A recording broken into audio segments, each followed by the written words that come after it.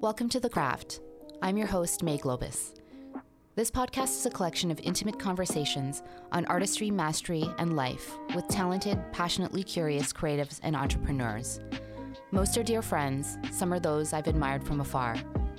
I hope you enjoy these conversations, this exploration of the humanity that connects all of us, as much as I do having them. Thank you for being here and for listening.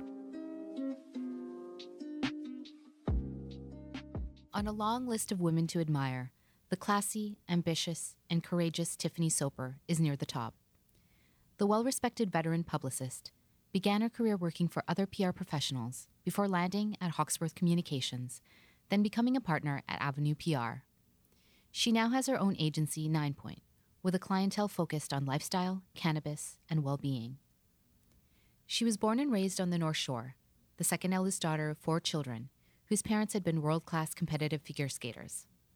Her home environment growing up was an unpredictable one, as her mother battled alcoholism.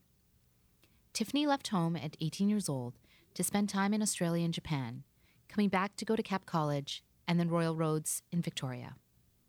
She eventually found herself in PR after observing the publicist at the restaurant she worked at, and began steadily building a career and name for herself. More recently, she became a mother to a beautiful daughter, deciding a few years ago to have a baby on her own.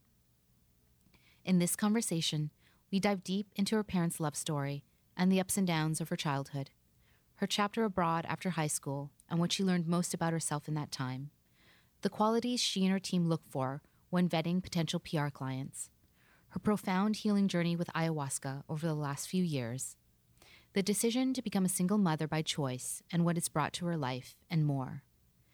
Please enjoy this intimate conversation with the bright, passionate, and inspirational Tiffany Soper.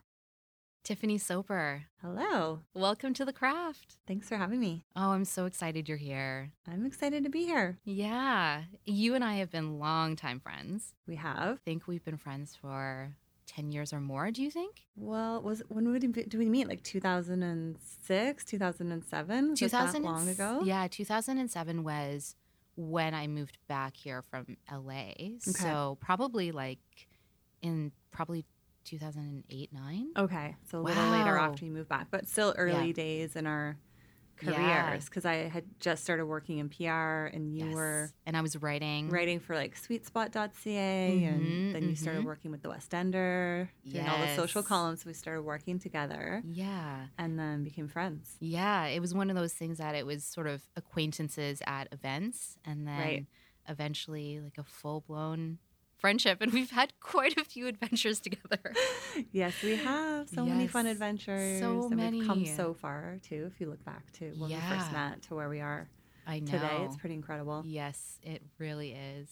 Well, I want to go back to little Tiffany and growing up. Sure. You grew up on the North Shore. I did. Yeah, grew up in North Vancouver. It was an amazing area to grow up in. Big family. There's 4 kids in my family, so I have 3 amazing siblings. We lived in a beautiful suburban area. North Shore girl. Yeah.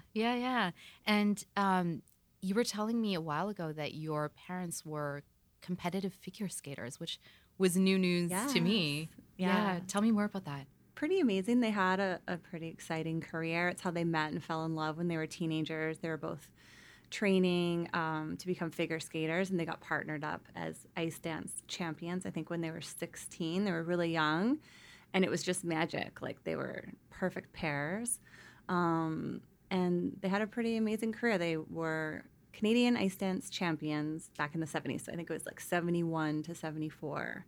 They held the gold title, and then they competed on the world stage, and they placed 7th in the world competition, and ice dance wasn't in the Olympics yet, so they didn't get the chance to go to the Olympics, but they toured around the world with the Canadian professional ice dance team, figure skating team, and got to do some professional shows and things like that. And then my dad coached figure skating for another 20 years, helping other couples that wanted to go into ice dance, which is the beautiful pairs where they are basically doing incredible dancing on ice. So yeah, it was pretty amazing. I've seen a couple of documentaries around ice skating, and it is a sport. Like, it is not easy. So it's Yes. pretty incredible that your parents were world class at They it. were, yeah, they worked really hard. They were totally dedicated. They took a full year off to train, and like there was somebody that sponsored them for that year so that they could have that time to fully train together. And you have to do everything from obviously skating, but also dancing. So they would do ballroom dancing and ballet and disco, and then they used to like enter and win disco competitions because my dad would lift my mom up Right. way up in the air, and they would do all these like incredible things that people were like, "What is this? Where is this from?" And it was from their skating. So they did. They worked very, very hard. So is that where they met? Like It's how they skating, met. and then they fell in love. Yes, it's how they met and fell in love. So they met when they were really young, teenagers. My dad was in love with my mom. My mom had a boyfriend. And my dad actually like saw my mom at the rink because he was a hockey player and he would see her skating. And my mom was a total bombshell, like just gorgeous. And he quit hockey to start skating so he could meet her. And then it took him like 5 years until she finally got rid of the boyfriend, agreed to go on a date, and then they became, life partners. They got married. They were skating together. And then as soon as they retired, they started their family. Wow. Oh, but that is a love story. It's a love story. It is. And you know what? They're still together. They're still devoted. Totally devoted and very much in love. It's quite cute and sweet. That's really, really sweet. Yeah. And so what were they like individually? So my mom, very sweet, shy, reserved, super smart, very selfless, very loving and caring, and nurturing. And my dad is also very loving and supportive. He's a lot more outgoing. Like he always, is the one to be like chatty, and my mom just kind of sits there and smiles. Like they're quite different, but they complement each other really well. So he's a lot more outgoing, more social, more gregarious. Very different people. And what were you like? As a kid, Yeah. I was super shy. Yeah. Very shy, very sensitive, hyper aware of my surroundings, almost like too aware that it was like couldn't always be in the moment. Like I was a little bit fearful. I had sometimes a hard time making friends. I was very nerdy. Like I literally was like the ugly like duckling. Like so I went through a stage where I was like so hideous. Like I had braces and glasses and like the worst haircut. And I was like, really? Like, wow. Yeah. But yeah, I just remember being super shy, quiet, Yeah. reserved. Yeah. What was it like for your parents to transition from what they did into normal family life? Did you observe as a child if it was something that was hard for them or easy for them, or was that even a factor at all? I think it was challenging because they were so successful at skating and they were like stars. Like everyone in North Van knew them. They had this incredible, career in sport, and then it was like abruptly over. And then it's like, they started having kids, and it's like, now what? So my mom actually started working as a dental hygienist, and she did that for 30 years, 35 years before she retired. Her dad was a dentist. So that was just kind of natural and easy and something she could do part-time with flexibility with 4 kids at home, all 2 years apart. She was busy. My dad struggled finding like his groove and what he wanted to do and tried a whole bunch of different things. He coached skating forever, and that was something he always did part-time, but he was a teacher for a while, and then he was in real estate, and then the real estate market crashed, and that was a disaster. And then he, tried a few different things, and then eventually started working in finance and became a financial advisor, and that's what he stuck with, at the end of his career. But it's too bad that he didn't figure that out early days, because we did have a lot of financial hardship in the family, because for various reasons, but that being one of them. Yeah. And your brothers and your sisters, you're quite close to them. I am very close, yes. I have an older sister, 2 younger brothers. We're all 2 years apart. And they're just incredible humans, like amazing individuals. Amy's the oldest, and then there's me, I'm the second oldest, and then Sean, and then Jay is the baby. He's the baby. Yeah.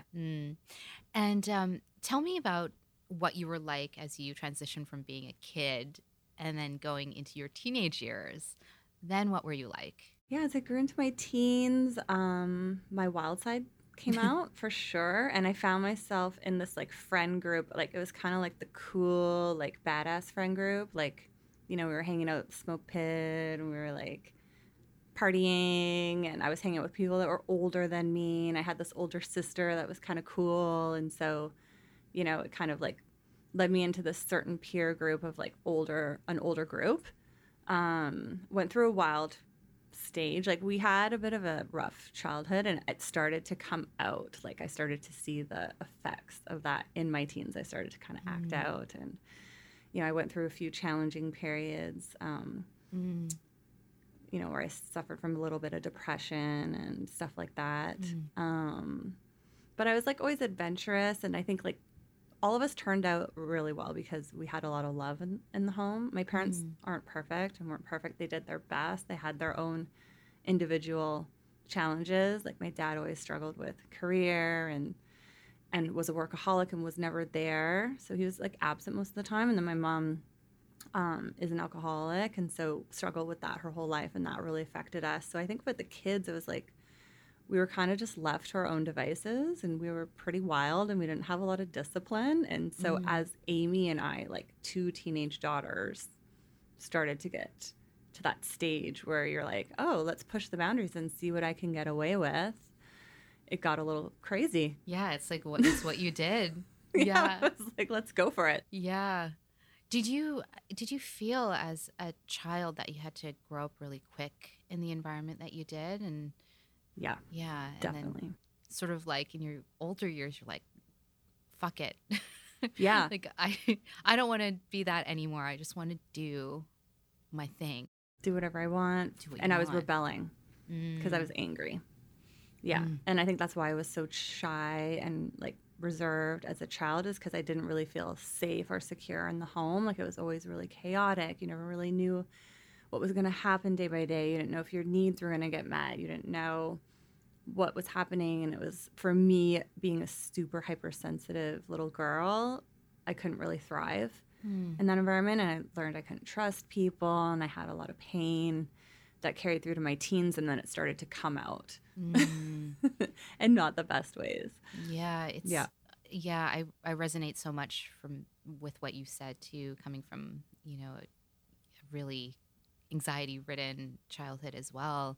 You, as a young child, you don't really realize it then, obviously, but you become very hypervigilant, don't you, in those kinds of environments? You're sort of like, you're always watching what your parents are doing, what mood are they in, like, how do you have to be in response to that? And that hypervigilance, can manifest in other ways in your life as you grow older, in ways that may not serve you, and in some ways that it may. Yeah, and then you can't really be a kid, right? You can't just be like happy and carefree and be like, just have fun and play. It's like you do, like you said, you have to grow up and like learn to take care of yourself,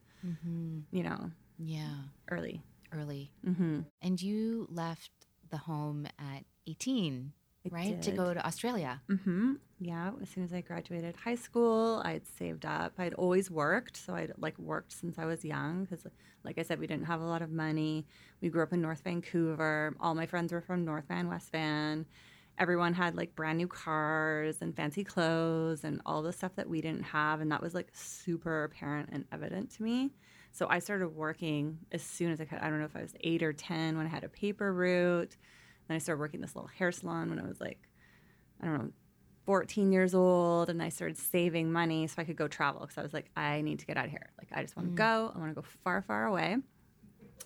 And so I went away to Australia for a year, over to Japan for a little while, back to Australia, traveled around for a year and a half after high school, and then I just never moved back home. I just stayed out on my own, independent, What was that like for you? What did you get most out of that chapter abroad? I really needed that. I just needed to get out of my little bubble and be exposed to the greater world. And I needed an adventure. I was like really craving adventure just to see, I think, what the possibilities were.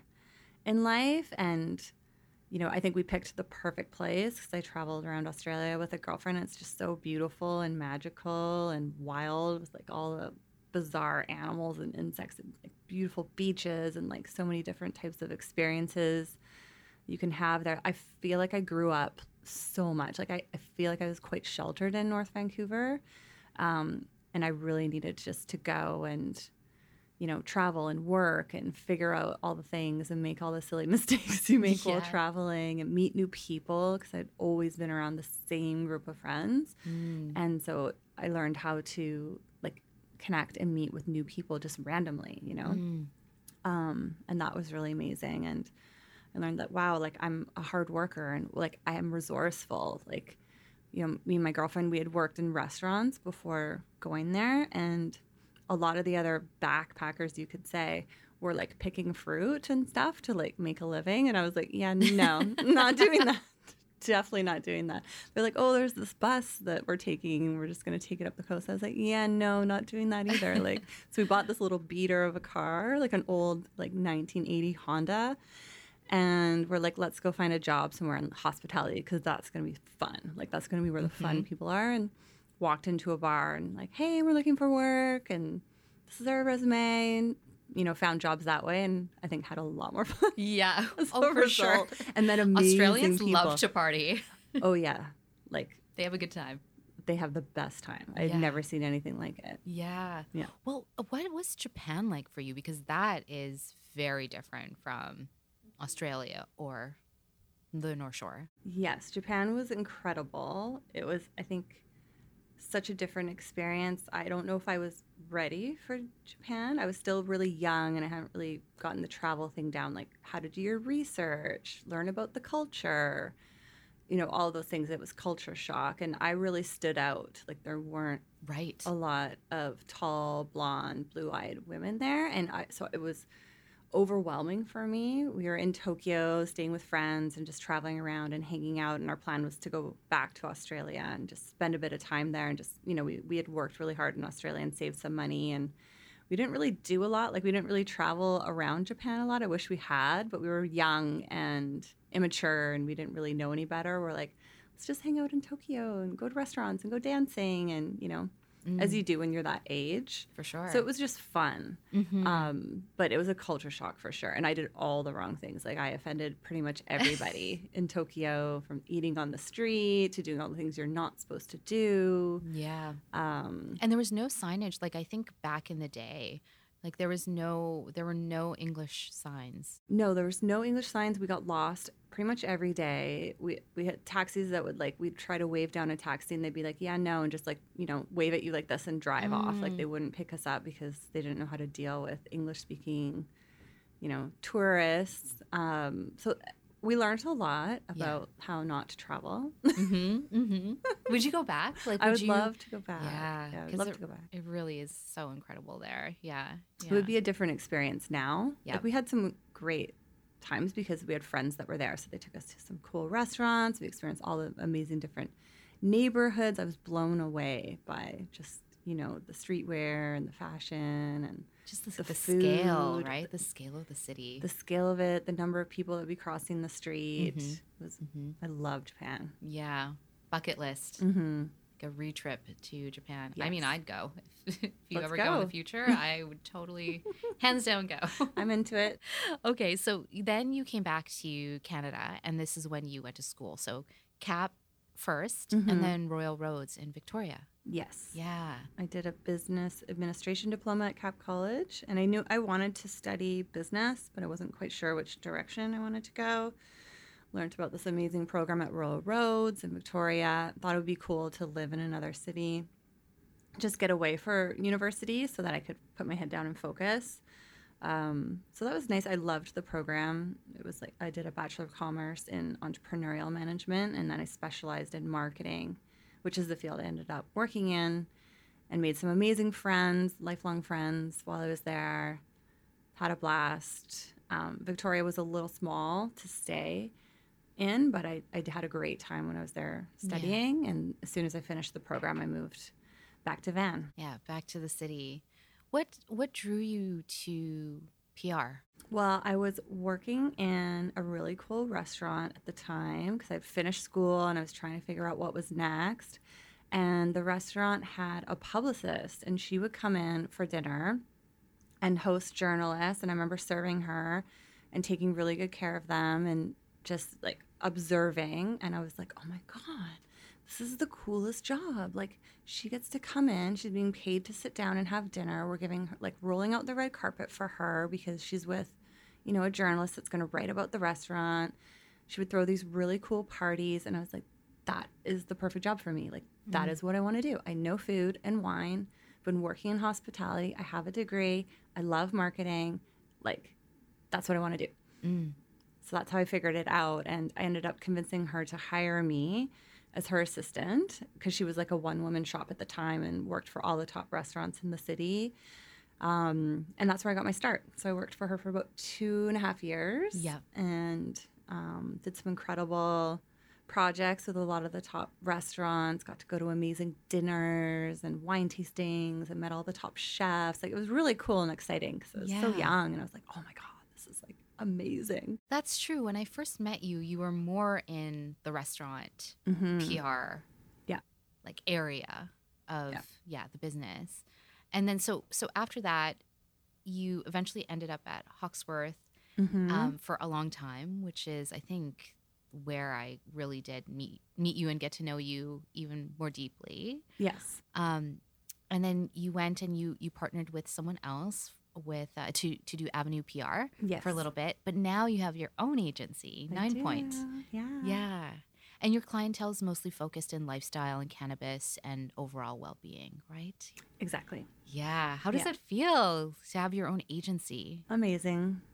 Yeah, especially looking back over the years from starting working with restaurants, then I did start a little consultancy of my own and worked from home, and that was really hard and kind of started to dabble in the lifestyle space. And then, learned a lot from Annabelle. And then with Avenue, we kind of had a travel tourism division and a lifestyle division, but to now have 9 Point and have it be like my full vision along with, my amazing team, Melania, and the core team that works for me now, we just rebranded a few years ago. And I feel like it's like finally exactly what I want to be doing from the agency perspective. And it's cool to be able to like see trends ahead of time and work in exciting new industries. Like cannabis has been so much fun. Yeah. We were early adopters in the space, started, the cannabis division 6 months before federal legalization. And we were one of the first agencies to specialize in cannabis and have a team of experts that actually,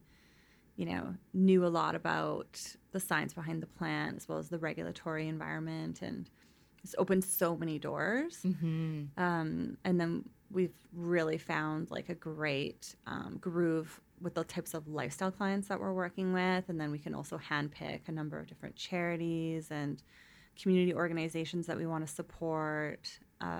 This is all you and your vision. Yes. It's pretty incredible. Thank you. And you have a global team too. You have a colleague that's in New Zealand. We do. Our team is global. Yeah. I mean, with COVID, it was so interesting because we just shifted to remote work. We still have our office, but it just changed how we thought about hiring and recruiting new people because before we would have never imagined hiring somebody that wasn't here. Yeah. So immediately that would have been a no-go. But because we were all working remote, we have this incredibly talented person that happens to be in New Zealand. And we're like, well, we don't want to lose her because of that. We're all doing everything on our computers from home. Let's like make this work. And that's been great. And we have, a senior team member that lives in the Okanagan and another senior team member on the island. And, the core team here in Van. Yeah. I remember when the pandemic happened and I remember that was really a tough moment for you, but see it all turn around and where you guys are at now. I'm curious to know, to you, when you're working with clients or looking to work with a client, to you, what constitutes a good client? Like, do you guys have a vetting process that you have and allows you to say no to the ones that don't align with you? Definitely. We do have a vetting process. It took us a while to get there and to learn. Sometimes it's hard to say no because it's like, this is a business. We should be taking on work.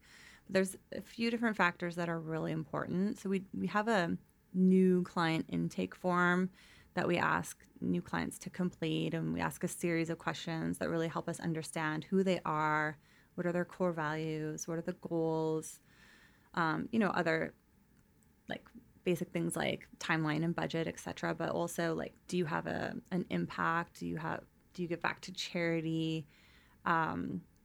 What sets you apart from other competitors in the space? So we look at all of those things, but we also look at what is the story that they're trying to tell. What's the company, the product? Is it really quality? Is it unique? Is there something special here that's different? Because we only want to work with projects that we know we'll be successful at. If someone's hiring us, we don't want to just be like, yeah, sure, we'll help you take your money and maybe not succeed. Because with PR, it's so challenging. We can't guarantee results every time. Because we're not paying to play necessarily. Like, they're paying us to help secure media exposure. So we have to be 100% sure if we're taking on a project that, you know what, this is a great story. This is how we're going to pitch it. I know exactly what to do with this. And those are the types of projects we want to take on. We also look at the people. Are these people that we know we're going to work well with? Do they understand? Is it a drive and a good fit for our team? And is there also team members that are knowledgeable and passionate about this space? Like, there's so many factors that come to play that we need to look at before we move ahead. Oh, I love that last part, because you also want your team to be fulfilled by their work. And for sure. So, it's so important. It makes all the difference. Like, if the team is stoked, they're like, oh my God, I'm so excited about working on this project. And because really we're pitching and selling on their behalf. So if it's not something we actually are, can stand behind or believe or get, like we haven't really worked with a lot of tech companies because it just, the core team, we don't really have anyone that has a passion or exact experience in it. But fashion, beauty, cannabis, food and beverage, there's so many innovative companies in those spaces that have kind of become our niche. Yeah. What do you appreciate most about your team right now? Oh my God, the team is so amazing right now. They're just incredible. I appreciate them supporting me right now where I'm at in my life. I'm on sort of semi-mat leave at the moment, and they are just like, we've got you. Like, you do you. This is an important time for you. So, and I've never had such a strong senior team before. So that's something I'm extremely grateful right now. So Melania de la Cruz is the vice president of the agency, and she's phenomenal. And I think it's coming up on 3 years now that we've been working together. And 3? Wow. Yes. Okay. Time flies. I know. And she's just amazing, and she's just killing it right now. And, we have Adrian, our senior director, and Carrie. So we have such a solid senior team. And then the juniors are just so stoked and excited to be learning, and they're such strong mentors and everyone's just excited about the work that we're doing. So I appreciate them in so many ways. They're working so hard all the time. It's agency work, right? It's a hustle. Yeah. But I feel like they are happy to be there and they're enjoying it. So yeah, we're in a good place. That's great. Yeah, it sounds like there's a lot of synergy there. For sure. Which is perfect. I want to go back a little bit, or actually not back, perhaps a couple of years, but you've also been on a really deep healing journey. And I remember the first time that you told me that you did a medicine ceremony, which I believe was ayahuasca. You also talked about how life-changing it was for you. And I'm wondering if you'd be willing to share one of the insights that you had from that very first ceremony. Absolutely. So I realized, I think it was back in 2013, I was like, wow, I'm kind of broken. I had been through a pretty traumatic breakup. I had left the previous agency I was working at. I had moved.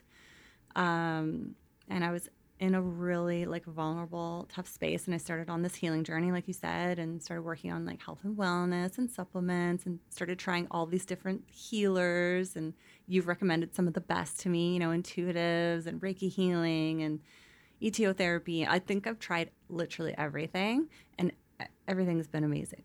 All of those experiences have been so positive, and I've done talk therapy over the years. And as a result of childhood trauma, I realized that I'd been living with pretty crippling anxiety and suffered from insomnia. And I didn't realize how bad it was until I got to this certain stage where my body was just starting to shut down, and I actually was hospitalized for a week, and I was just unhealthy. It was starting to manifest through my body and my health. And I was like, okay, I have to do something. And I'd heard a lot about ayahuasca over the years through friends that had experienced it and were telling me about it and said, it's something to think about. And I was always terrified. I was like, that sounds so extreme. Like, I'm scared.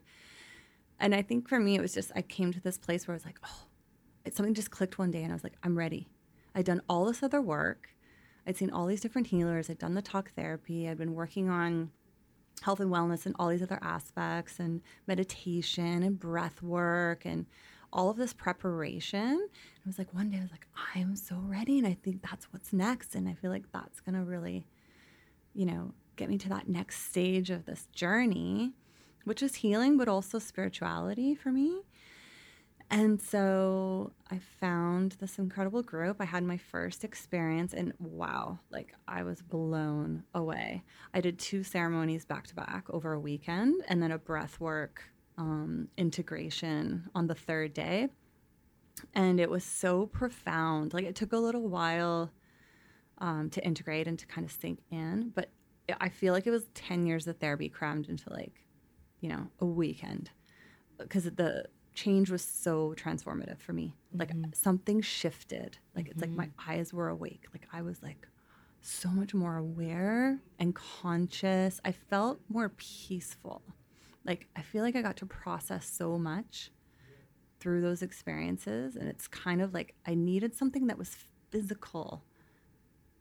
Somatic as well, and I just responded really, really well. And I remember my sister coming and spending some time with me, and she's like, wow, you're way more chill. Like, you're really different in a good way.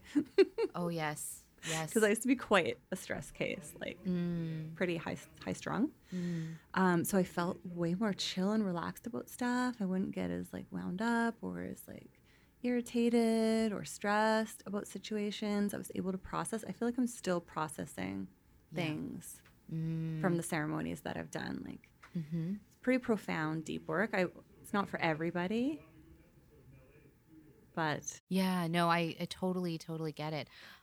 Having just done my first big one, my first 5 MEO psychedelic ceremony. So amazing. Yeah, you and I definitely need to catch up on all of those details. Debrief on that. I want to hear all about it. Yeah, but I do understand what you mean by the clarity and the peace, just the peace that you feel. And I guess I never really understood that I was operating with kind of this low level anxiety almost day to day. And it's gone. Is it really? It's gone. Yeah. I wake up and I'm like, oh, I feel different every day that I wake up. And I was like, oh, there was a layer of something that I didn't realize was there and probably kind of controlling my day. For sure. And I can only imagine how many people live like that. Like, I lived like that my whole life. Since I was a kid, I was anxious. And I thought everybody just lived that way. And that's just how you were. You were just stressed out every day. Yeah. And it's like, oh no, there's a way better way to live. Yes. You don't have to be stressed out all the time. And 100%. Yeah. And it was just on this deeper level of healing and then just tapping into that consciousness for me and feeling more connected and not so alone in the world. Yes. And just kind of wrapped in this divine, unconditional love that's very, very hard to put into words what that feels like unless you experience it almost. Yeah. I was able to process so much from childhood. Pent-up trauma, stuff I had held on to in the body. Yeah. Got to just release disappears, right? all of that. Yeah. And I feel like it's, I still have work to do and there's this journey and we all can always improve and work on that more and more. But I'm so happy that I had found that at the time. It was really what I needed and it was scary. Yeah. Thinking about going in, but I've had 5 ceremonies now and it's been completely transformative and I'm so grateful and really excited about psychedelics in general and what they can do to help people. Yeah, me too. I feel more and more sort of pulled to learn more about that industry now, having had my own experience. And I mean, I was dabbling before a little bit too. But yeah, I feel like this work that you did, all this deep ceremony work, really prepared you for the next chapter of your life, which was becoming a mother. Yes. Yes. And you just, you had, I'm going to say just, but baby Birdie. Yeah, Birdie is 6 months old now. 6 months, yes. And she is just a sweet, sweet child. I know. Wasn't she amazing? Yeah, she is really a sweet child. I feel so connected with her. Every time I see her, I'm like, yes. You're one of the children that I feel very connected to. I love that. Yeah, she's pretty special. Yeah. And it was a special journey for you because you decided to do this on your own. I did, yes. I am a single mother by choice. Something I'd thought about for years, for probably 4 years before I finally made the decision to move forward with having the baby. Always wanted to be a mother, always wanted to have kids, just never found myself in the right moment or with the right partner at the right time. I think, there's never a good time to have kids, but for me, I was on this journey. I was working on my career. I wasn't, I had a lot of healing to do till I was going to be ready. And then it was like I blinked and I was in my 40s and I was like, oh no, I forgot to have kids. And time is like of the essence at this stage. Being a woman, you don't have forever. And I'm really fascinated with fertility and like all of the options that women have now. And, I think it's really cool that women are deciding to have babies later in life and that we have options and that, there's all of these processes available through fertility that we didn't have before. So it was like this pressure to find a partner, get married, have kids, in your 20s and 30s when you maybe weren't ready. And it was kind of cool and empowering to be able to just say, like, I'm ready. Yeah. And I'm going to do this. And having a baby, and I made it happen, and I did it on my own. And I think for me, this is my journey, and this is how it was supposed to be. And I'm so blessed because everything was aligned. Like, once I decided that I was going to do it, everything just lined up, and it happened so quickly, which I'm really grateful for because I know there's a lot of women out there that are, and families struggling with fertility and trying to get pregnant. So even though I have an unconventional situation, I didn't have the right partner, I got pregnant right away.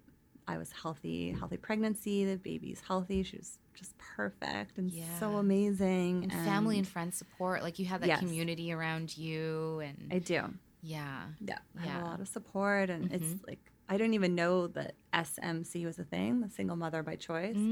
But I had all of these women reach out to me to ask questions, go for coffees, phone calls, because they want to do the same thing and they've been scared to make that decision and make it happen. And so it's pretty cool to see. What wise words do you give them when they reach out to you? Say, if this is what you want, you can do it. Don't be scared. Yeah, because, so many of us have grown up with a conventional notion of, like, this is how you should raise a child, like, with a mother and a father and this and that. But it doesn't have to be if you have the resources and the right community around you and support. It's about having support. And I mean, there's been single mothers forever and ever.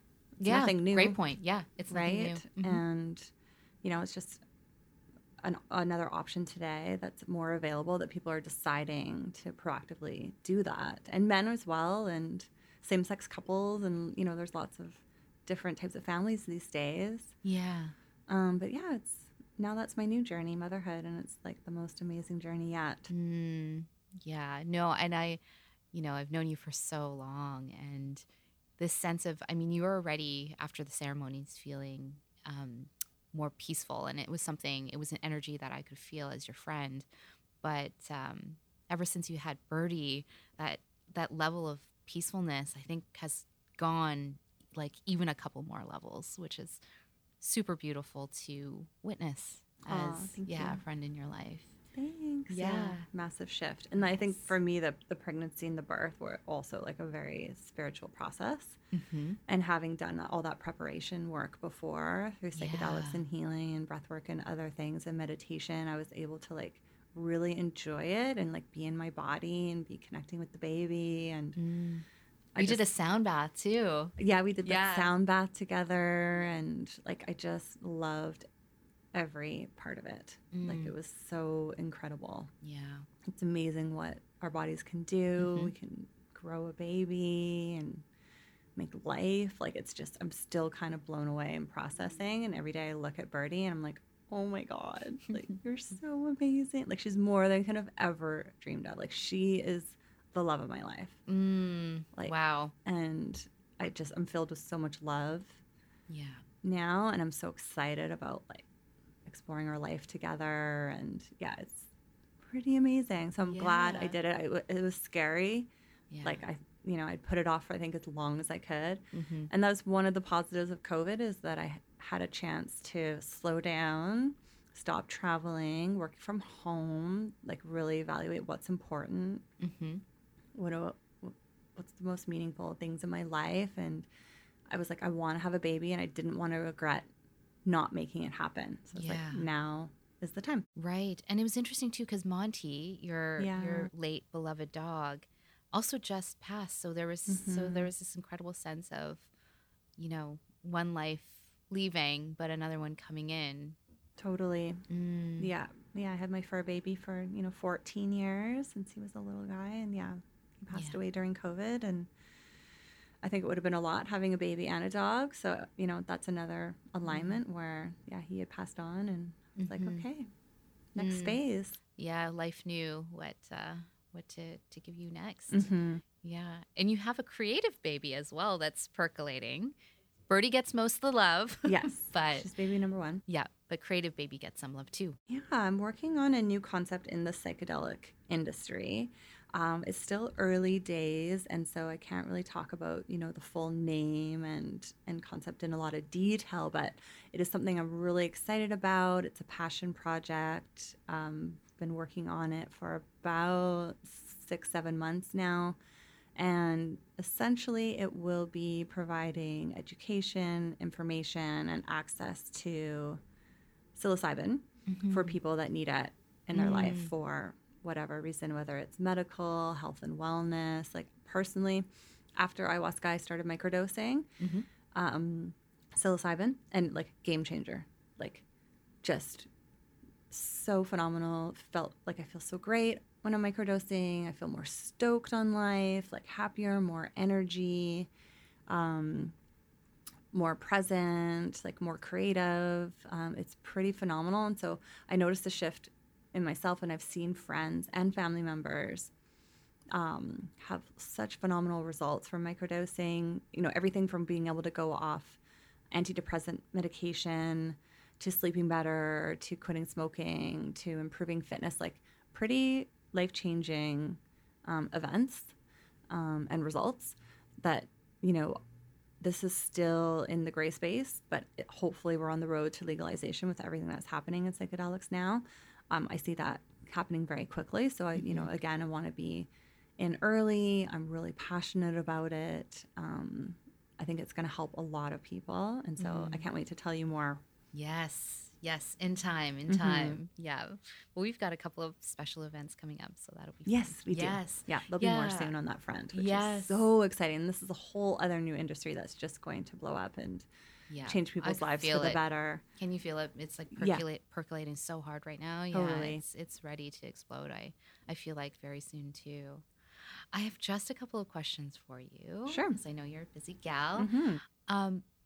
One of my questions is, if you were in the same room with your little self and you're looking at her, what do you think she would say to you right now, seeing how far you've come? I think she would say, wow, you are a powerhouse.